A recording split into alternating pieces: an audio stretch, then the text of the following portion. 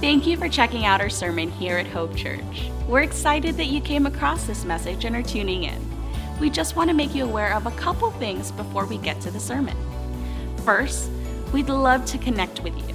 You can follow us on our social networks by searching @HopeChurchLV. Also, be sure to check out our website, hopechurchonline.com. There you can find out more information about who we are and where we're headed as a church. Once again, thanks for checking out our sermon here at Hope Church. Please let us know if there's any questions you have or any way we can come alongside you and your family. Enjoy the message. If you are a guest with us at Hope today, we for the last several weekends have been walking through a study that we are calling Love Life. We've subtitled it God's Perspective on Marriage, Dating, and Singleness. And throughout this study, we are trying to explore what God has to say about some of the most important relationships in our life. Normally at Hope, we're just studying straight through books of the Bible. If you are a guest, we just finished almost a year-long study through the book of 1 John in the New Testament. And then we felt led to kind of look at this topic of relationships and bring some biblical application. So if you've not been able to be here in the weeks leading up to today, I encourage you to go online. We put everything that we do online. It's completely free. You can go there and get caught up with some of the teaching that we've already laid down. But in planning a series like this, here's what we knew as a pastoral team. When it comes to relationships, we live in a culture, particularly our context here in America, but really it's a cultural thing all over the world, that it by and large has rejected God's design as it pertains to relationships. And because of that, we're experiencing a lot of relational brokenness in our culture. And I gave you a graphic that I want to put back up here in week 2. And with this graphic, we kind of illustrated that God's given us His design. By God's design, we are to live our lives in a relationship with Himself, first and foremost, and then all the other relationships in our life are designed to flow out of our intimate love relationship with God. God made us to know Him and to love Him and to be loved by Him. And as we live out our relationship with God by His design, it's really lived out from one of two perspectives. We either live that out as a married couple or as a single person. And so all of us, by God's design, He's to be first in our life, and then whether we're married or single, all the other relationships in our life flow out of our love relationship with God. But here's what we know. Sin entered the picture. And sin, which is simply the rejection of God's design. It's stepping across God's boundaries. And remember what I told you about God's boundaries a couple of weeks ago. When God says in His Word, don't do something, God is saying that because what He's saying is don't hurt yourself. When God says do something, what He's saying is help yourself. God didn't give us boundaries and parameters to rob us of all the joy and the freedom of living. No, God gave us boundaries and parameters because God created life. And God knows best how life is to be lived. And life lived in the context of the boundaries that God's given us brings us joy, fulfillment, peace, and satisfaction. But sin lies, and sin says, no, what you really need to be fulfilled is you need to step outside of God's boundaries. And what happens when we do that is it results in brokenness. And we talked about a few weeks ago what some examples of relational brokenness look like, and there's no end to the list. There's all kinds of examples of what brokenness looks like. But here's the good news of the gospel. Jesus, God's Son, stepped out of eternity, took on humanity, and He entered the world. And He did that. God became a man because He loved us. And He loved us so much, He didn't want to leave us in our brokenness apart from Him and apart from enjoying relationships with one another. So Christ Jesus came into the world, and here's what Jesus did. He took all of our sin, all of the brokenness of our sin, all of the wrath of God against sin, and on the cross, Jesus died for our sin. But He didn't just die. He rose again from the dead as a testimony that God had accepted His sacrifice for our sins, so that now, by faith in Jesus and the gospel, which is the good news that Jesus came, you and I can experience God's grace, and the grace of God begins to restore back that which we lost because of sin. It starts by restoring our relationship with God. Through Jesus, you and I can be born again into a relationship with God. That which we lost because of sin, we get back through Jesus. But it doesn't just mean He restores our relationship with God. God in His grace and His infinite wisdom is also restoring back in our life all those years. Here's what that means. I may not be today all the man that I'm supposed to be, but thank God I'm not the man I used to be. Amen? I'm in a process of being conformed to the image of Jesus. And the more like Jesus I become, the more I enjoy the redemptive work of God in my life, restoring that which sin robbed away from me. So I gave you a big idea a couple of weeks ago. Let me put it back up here. It simply says this: God's amazing grace brings beauty out of brokenness. Amen? So here's what that means. It doesn't matter who you are or where you are on this thing of rejecting God's design and having pursued your own way and experienced the brokenness of it doesn't matter who you are or where you are. The grace of Jesus is enough.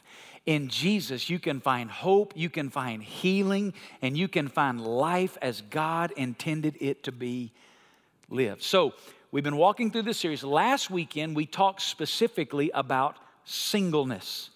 And I said last weekend, some are single, and they're single because God has supernaturally grace gifted you with singleness for your entire life for the sake of the mission. But most who are single simply for a season in life, which means you will not be single forever. One day you will be married. And currently you're in that season of trying to figure out and discern who it is that God would have for you. And what that looks like in our culture often is the word dating. And so today we're going to talk about dating. Now, I know what you're thinking. Does the Bible say anything about dating? Well, we're going to talk about that, and yes, it does. It gives us some principles that we're going to look at, but just hold that thought for just a minute. And I want to try to help, because when you say dating, immediately some people tune out. So I want to help three groups of people lean into the message this morning. Here's the first group. There's some of you are here this morning, and you are currently in a dating relationship. You're not yet married, you're single, but you're in a dating relationship. Here's what I want you to do. We talked a few weekends ago that God's Word is like a mirror. When you look in the mirror of God's Word, it reveals things in your own heart. For those of you that are in a dating relationship, I want you to lean into these truths today like the mirror of God's Word and let God's Word speak into your heart. And here's what's going to happen. Some of you are dating and in a relationship, and you're going to look in the mirror of God's Word, and you're going to find some things in that dating relationship that are not in line with God's Word, and you're going to need to turn away from that and bring your life into conformity with God's Word. Others of you are going to see these principles and go, man, that's exactly the way I'm pursuing this relationship, and it's going to affirm the direction. So you're going to lean in if you're somebody who's dating. Here's the second group. There's some of you here today, you're walking with someone who's in a dating relationship. Maybe you're a parent. Maybe you're a grandparent. Maybe you're in a small group or an accountability group with some people who are in dating relationships. And what today's going to do for you is today's going to give you some biblical foundational truth that will allow you to speak into the lives of those that you're walking with. Hey, let's just be honest. This thing called Christianity was not designed to be lived out by ourselves. Amen? God gave us brothers and sisters in Christ to speak into our lives. So there's some of you, your parents, your grandparents, you got friends that are singles and dating, and what this is going to do today is going to give you the biblical equipping that you need to speak into their lives and walk with them. Here's the third group that needs to lean in. Some of you are not yet in the season of dating, but you will be in the future. Unless God has called you to a lifetime of singleness, you will reach a point where you begin to pursue relationships with others. What these principles are going to do for you is give you a foundation so that when you begin to make those decisions, you're doing it from a biblical framework. Does that make sense? So with that, let me go ahead and address the elephant in the room before we get started, all right? Dating. Dating is one of those words in the Christian vocabulary that is loaded with emotion.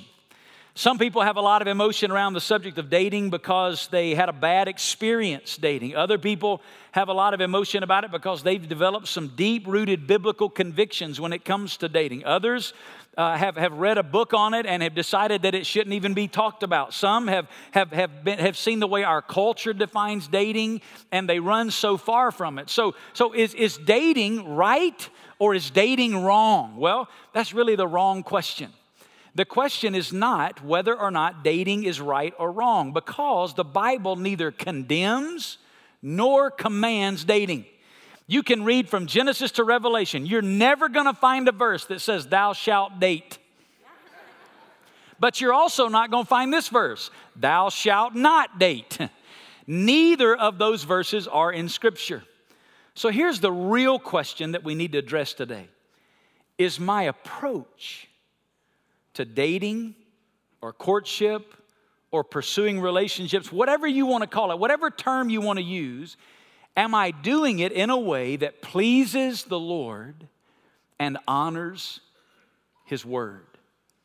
So parents and grandparents, today I want to give you some tools to help you evaluate for your children, your grandchildren. Are they dating? Are they pursuing relationships in a way that pleases and honors the Lord? If you're single, I want to give you some biblical instructions so that you can look at your life and examine these principles. But what I want to do before we jump in is I want to give a definition of dating so that when you hear me use the term, we're all coming from the same place, all right? So let me put it up here on the screen. Here's a definition of dating as we're going to talk about it today. Pursuing marriage. Now, I know some of you are already going, whoa, wait a minute. I'm not looking to get married. I'm just dating. Well, listen, if you're not pursuing marriage as a Christian, you ain't got no business dating, period. Period. There's no reason to be pursuing intimate relationships with other people apart from seeking out that one which God has for you for marriage. So pursuing marriage is a qualifier. Maybe we don't even get far in the sermon for you to look in the mirror and go, wait a minute, I got this thing messed up. If that's not the game you're playing, you need to change games. Amen? Pursuing marriage in a way that pleases the Lord and guards the heart of the person you are pursuing.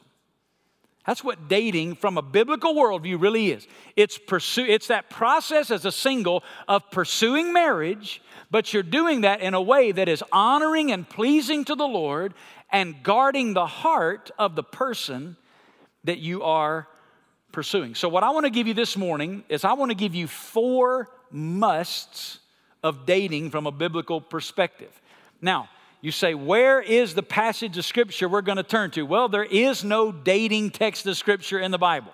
Normally at Hope, again, if you're a guest, we dig into a passage of Scripture and we unpack what the Word of God says, because we believe convictionally that it doesn't matter what the opinions of the preacher are. What matters is what does God's Word say. Amen?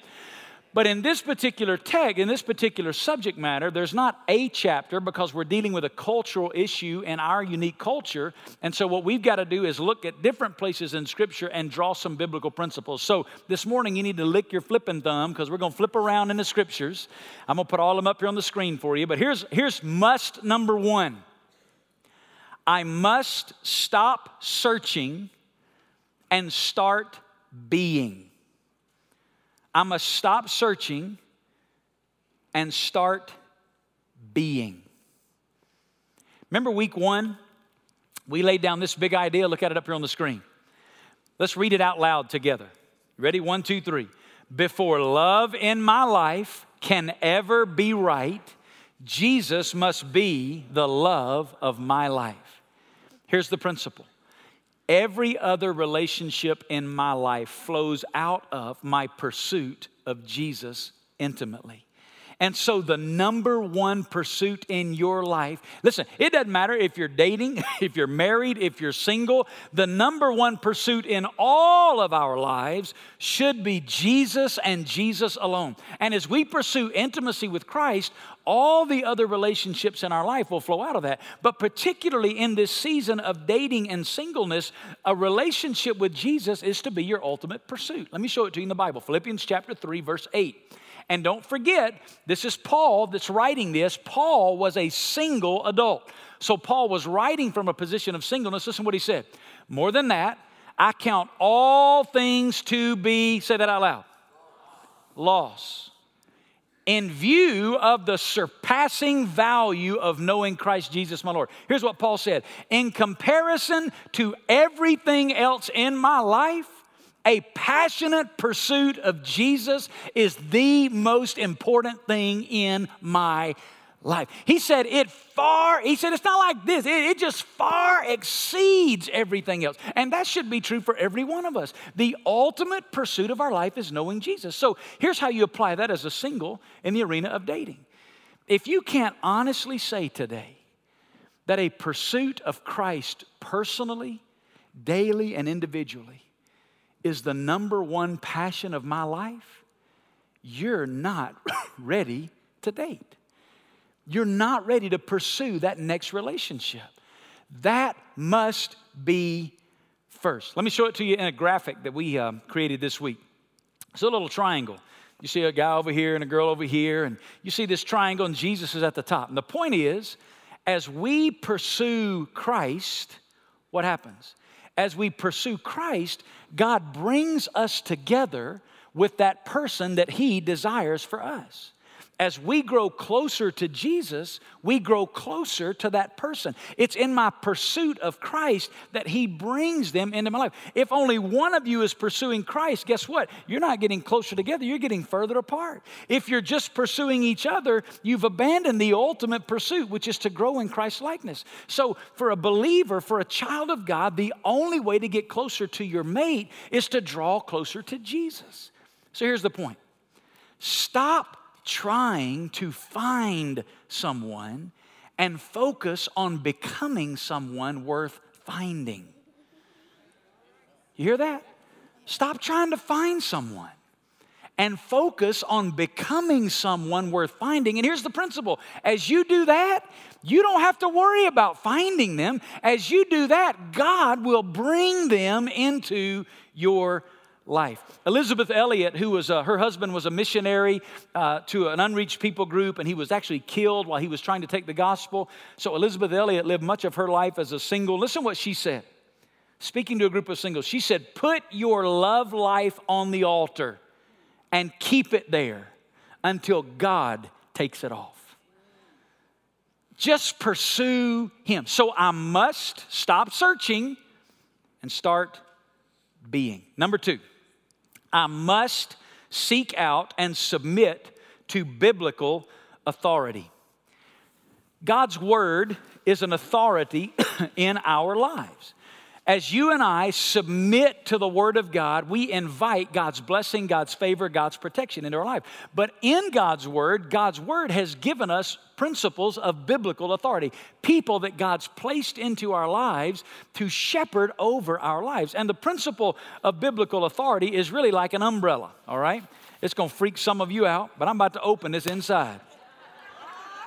Now, I know some of you just panicked and you're like, oh my gosh, He's opened an umbrella. Listen, God is sovereign. He's on His throne. Get over it, all right? He didn't fall off the throne when we opened the umbrella inside. So don't worry about that. Now, here's the principle of biblical authority. God has given us authority in our lives to protect us. And the degree to which we stay and submit to the Word of God, and then we submit to the biblical authorities that God's given us. And I'm going to give you some examples of what that looks like. We receive God's protection, God's blessing, and God's favor. Now, ultimately, the Word of God is our ultimate authority. So any other authorities in your life, if they ever speak anything into your life that's contrary to the Word of God, then you submit to the highest authority, which is the Word of God. But as you and I submit to the authorities in our life, guess what happens? We receive God's blessing, God's favor, and God's protection. When we step out from under the authority of God's Word, and we think we know better, we remove God's protection, God's blessing, and God's favor from our life. Does that make sense? So let me give you a couple of examples of what this looks like. First of all, in Scripture, there's the principle of parental authority. Let me show it to you in the Bible. Ephesians chapter 6, verse 1. Look at it up here. Children, obey your parents in the Lord, for this is, say it out loud. Now, here's the problem with this verse. We think this verse is something we should only teach over in that building where all the kids are, right? All those little boys and girls, this is a verse for them. Children, obey your parents. Here's the problem with that thinking. In the Greek language, there are several words translated by the word child or children. One of them is the word paideon. We get our English word pediatrics from it. If this was the word paideon, then you'd be correct, because the word paideon or pediatrics is a word that applies to children that are usually 12 years of age and younger. But that's not this word. When he said, children, obey your parents, the word children here is the Greek word teknon. It's a word that's not age specific. This is more teaching a household principle of dependence. When you start talking about singleness and dating, here's what I hear a lot from young adults. Well, I'm not a child anymore. I don't have to obey my parents. Well, the principle of Scripture is, as long as you have a relationship of dependence, which means who's paying the bills? Amen, mom and dad in the room. As long as you have a relationship of dependence, the Scripture says, God's Word is clear that you are to submit to your parents and the authority. Here's what that means. If your mom and dad say, that's not the person for you, that's not the person for you. You say, wait a minute. My parents aren't saved. Children, obey your saved parents? Is that what it says? No. It says children, obey your what? You say, well, but I don't have confidence in my... Listen, this is not about you having confidence in your parents. This is about you having confidence in the God who gave you your parents to say, I'm going to submit to your word, and God, I trust that you're big enough. If my parents are wrong, you can change their heart. It's about submitting to the authority of your parents. Now, obviously, if your parents are godly and they walk with the Lord and they have the Holy Spirit of God living inside of them, it's a much easier thing to do. But listen, it takes faith to follow this principle when your parents aren't godly. But the principle is you obey your parents. You submit to their authority. And in doing that, listen, you're not trusting them. You're trusting God who placed them over you. But then there's a second example I want to give you, because I would encourage you, if your parents don't walk with the Lord, that just because they sign off may not be enough spiritual instruction for you. You want to make sure that you're also submitting to spiritual authority. Let me show you a verse out of Hebrews chapter 13. Look at it on the screen. Obey your leaders and submit to them, for they keep watch over your souls as those who will give an account. Let them do this with joy and not with grief, for this would be unprofitable for you. The writer of Hebrews here is writing about spiritual leadership. Who are spiritual leaders? Here's who they are. They're those inside of your local church that you've placed yourselves under to grow spiritually. Your pastors, your small group leaders, your discipleship or accountability partners. These are all spiritual leaders that you've placed yourself under for the purpose of growing in Christ's likeness. So not only living in submission to my parents, but are there spiritual leaders that are speaking into my life and I'm just ignoring them and doing my own thing? Here's the question. If you're in a dating relationship, what are the godly people in your life speaking to you about that relationship? What are they saying? Why is this so important? Let me show you why. Ben Stewart just released a new book on this subject this week, just came out. Here's what Ben Stewart said in his book. Romantic feelings are intoxicating and at times distorting. In the throes of infatuation, we can lose objectivity. Getting the right voices speaking into the process can help you, can keep you safe from spending too much time with the wrong person. Not only can they keep you from dating the wrong person, they can help you identify the right one.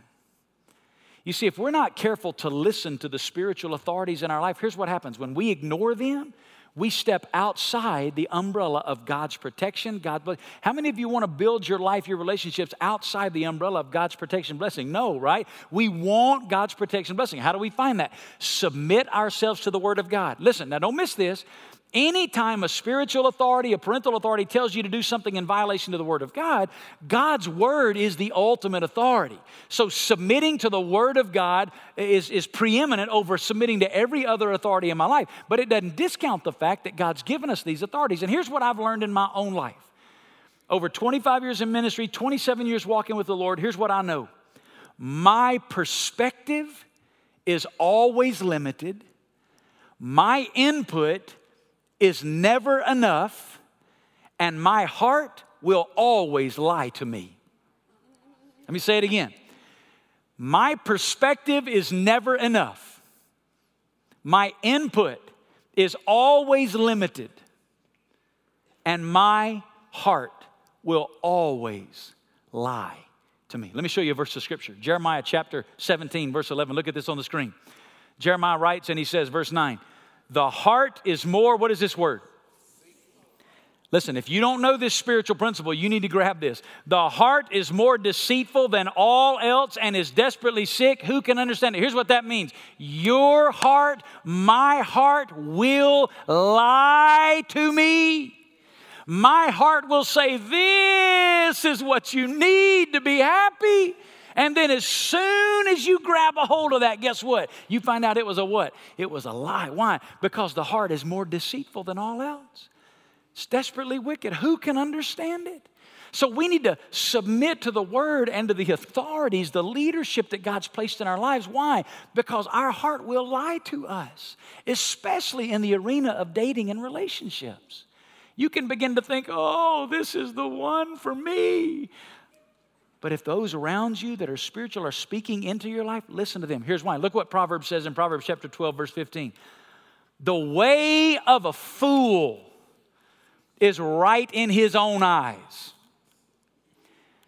If you think you know more than everybody else about this relationship, the Bible has a word for you. But a wise man is he who what? Listens to counsel. I must stop searching and start being. I must seek out and submit to biblical authority in my life. Here's the third one. I must establish standards for who I choose to spend time with. I must establish standards for who I choose to spend time with.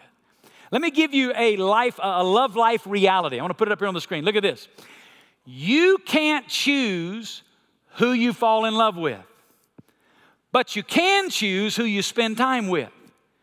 And you will fall in love with someone you spend time with. Now, that may not hit you like a freight train this morning, but there's a lot of wisdom in that if you'll think about it. You don't get to choose when the old heart flips the switch. Here's what you do get to choose: who you spend time with. And the people you spend time with, one of them is going to be the person when the heart's going to flip that switch. So here's the point. If you're single and you're pursuing relationships, be careful about who you spend time with. Be careful. And let me say a word here to parents and grandparents. Moms and dads, listen. And I have 3 older children. One's still in high school, but I got 3 that are in college. One's already married, so I've lived through some of this myself personally. If you're a mom or a dad or a grandparent, listen. You don't get to choose who your kids are going to end up falling in love with.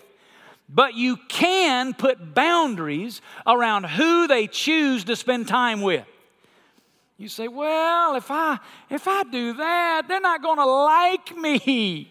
My kids aren't going to listen. Your children don't need you to be their friend. Your children need you to be their parent. And if you will be their parent when they need you to be their parent, they will be your friend when they are looking for a friend. I promise you. But be a parent. Set those boundaries. Listen, their heart is telling them all kind of stuff. You got to give them some boundaries and parameters.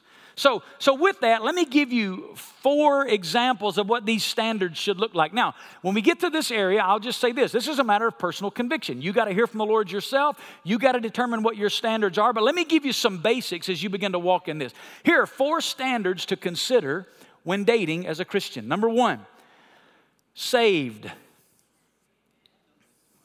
Is this person a follower of Jesus? Now, we shouldn't have to say that, right? But we have to say that. Are they saved? Let me show you a verse of Scripture. 2 Corinthians chapter 6. Do not be bound together with unbelievers. Did you hear it? Do not. He didn't say think about it. Do not be bound together with unbelievers. For what partnership have righteousness and lawlessness, or what fellowship has light with darkness? And I know what some are already thinking, but Pastor, aren't we supposed to be building relationships with lost people so we can share the gospel with them? Yes, but that's evangelism, not dating. That's different. Yes, we should be cultivating relationships with people that don't know God. Yes, we should be doing that so Christ in us can share the love of God with them and they can come to know Jesus. But that's different than pursuing marriage. That's what dating is. It's pursuing marriage. So they should be saved. They should be a follower of Jesus. So here's the point. If you're a follower of Jesus and you're in a dating relationship with a person who's not a follower of Jesus, Scripture could not be more clear. You should end that relationship. Period. It is not the will of God for you. It's not. And if you reject that, you're stepping outside of the umbrella of authority that God's given you in your life, and you're removing His protection, blessing, and favor in your life. Be very careful.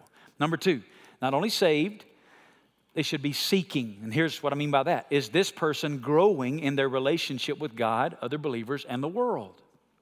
The verse we just read said, don't be bound together. It's the Greek word to be yoked.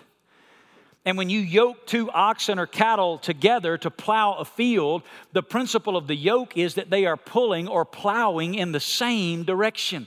If they're not moving in the same direction, don't be bound together. So the principle here is you need to find someone, you need to be looking for someone whose walk with Jesus inspires you to love Jesus more. And not just think, well, if I could just get them more spiritual, they'd be perfect. No. You need to look for people that are inspiring you to love Jesus more. Mom and dad, grandparent, as you set standards for your kids, who they're going to spend time with, this principle should be important. Here's the third one, serving. And here's the question here. Is this person using their gifts to serve others in the body of Christ? A great barometer of someone's walk with God is Christ in them, living through them, serving others. Listen, they can talk church, they can talk Christianity all day long, but if Christ in them is not living through them, manifesting Himself and serving other people, that's not somebody that should be on your radar. Number 4, sharing. Here's the question here. Is this person joining in God's mission locally and globally? Matthew 6:33, seek first the kingdom of God. So I want to know that the person that I'm pursuing, they're saved, they have a relationship with Jesus, they're seeking, they're growing in intimacy with Jesus, they're serving, they're allowing Christ in them to minister through them, and they're sharing in the mission of Jesus, joining in the big picture of God's activity. So that's 4 to consider. You got to establish your own. But those 4 at a minimum, if you're here today and you're single and you're a follower of Jesus and you long to find that someone that you can share life with, listen, you will not find it apart from establishing these kinds of standards and choosing those are the ones I'm going to spend my time with. That makes sense? Say amen. Let me give you the 4th one. We'll finish with this one. I must set boundaries that guard my heart and the heart of the one I'm pursuing. So I must stop searching, start being. I must seek out and submit to biblical authority in my life. I must establish some standards about the people I'm going to choose to spend time with, because one of them I'm going to fall in love with. And then lastly, I must develop some boundaries that guard my heart and the heart of the one that I'm pursuing. If you are in a dating relationship, you need to place boundaries in your life that will safeguard you and the one you're pursuing from the dangers of temptation. Listen, I understand. If you're a Christian, you're single, you're in dating relationships, I get it. Temptation is real, especially because of the sensuality of the age that we live in. Every sitcom, every romantic movie portray a vehicle of relationship that is very sensual and very physical, and the temptation for that is absolutely overwhelming. I get it. I understand it. That's all the more reason you need to make sure you have these boundaries in place. Let me give you a text of Scripture I want you to look at. 1 Thessalonians chapter 4. Look at these on the screen.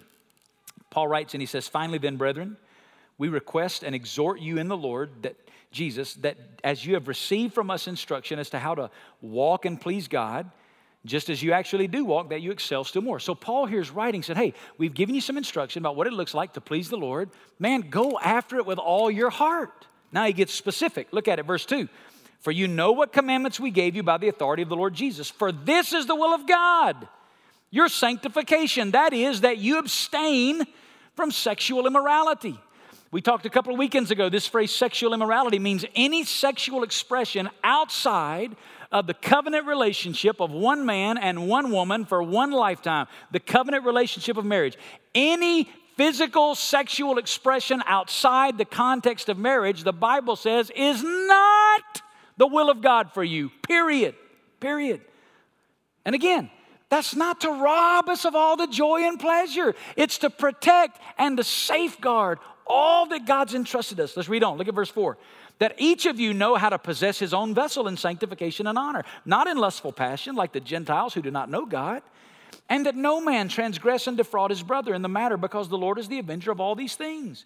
Just as we told you before and now solemnly warn you, for God, verse 7, has not called us for the purpose of impurity, but in sanctification. So, verse 8, he who rejects this is not rejecting man, but the God who gives you his Holy Spirit. Here's what Paul says. God's will for us is purity as it comes to physical relationships. And sexuality is to be enjoyed, but only inside the context of marriage between a man and a woman in the covenant relationship of marriage. And Scripture says anything outside of that is not God's will for you.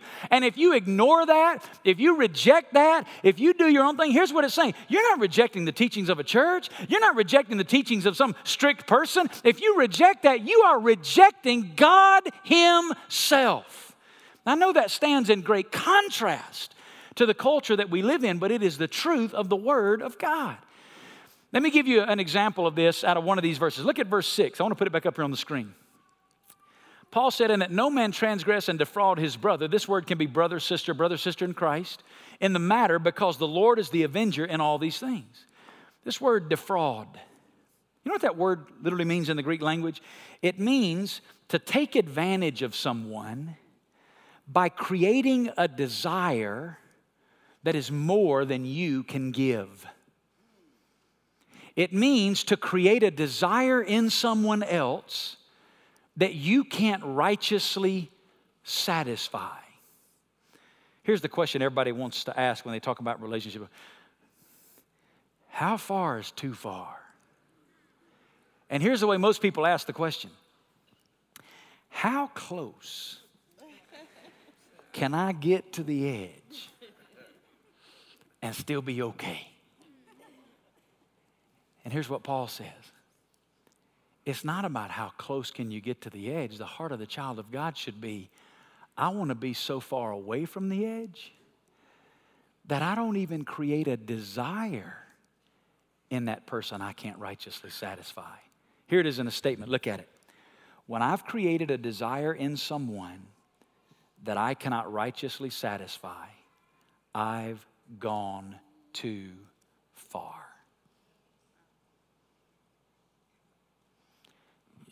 Could you be more specific? Could you tell me where the line is? Here's the problem. The line's going to be different with all of us depending on our flesh, our weaknesses, our past, our failures. The line's going to be different. But the line is way further than where culture's drawn it today.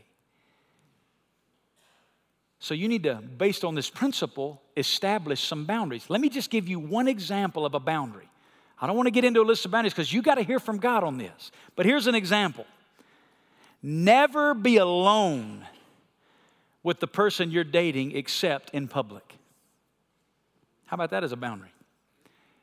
Here's what we want to do. No, we want to get all alone and cuddly and then say, oh, God, would you give us strength in this moment?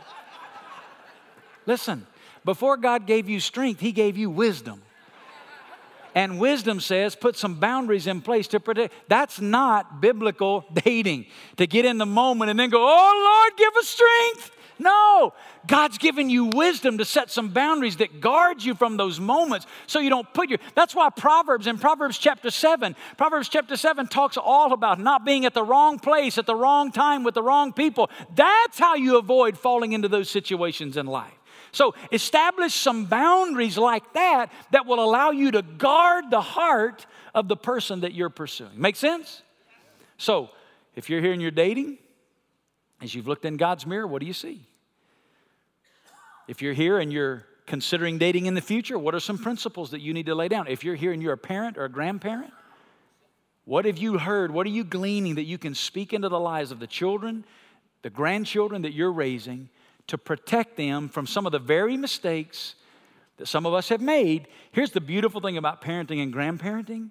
God gives you in His grace the opportunity to get a second chance in somebody else's life. In some areas where you've already blown it, you can now speak into their lives, bring God's word, and protect them from making some of the same mistakes maybe that you've made. So that's some of the musts from Scripture about dating. Let's pray together today. Father, we ask you this morning to take your word and to speak into our lives. God, as only you can now in this moment, Lord, would you bring application? Would your Holy Spirit just speak now clearly?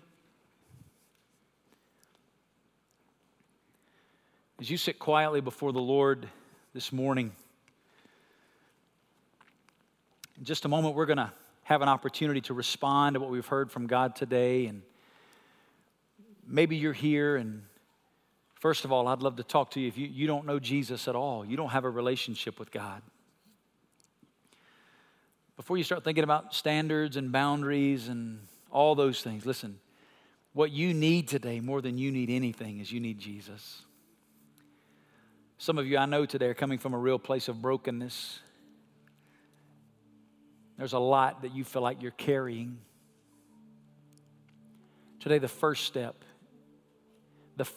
on this journey is to surrender the control of your life to Jesus, to turn from your sin, embrace Jesus as the Lord and the Savior of your life, and submit yourself to His Word, and He will begin to bring you the abundant life that He promises in Scripture. He'll begin to guide you and lead you and direct you.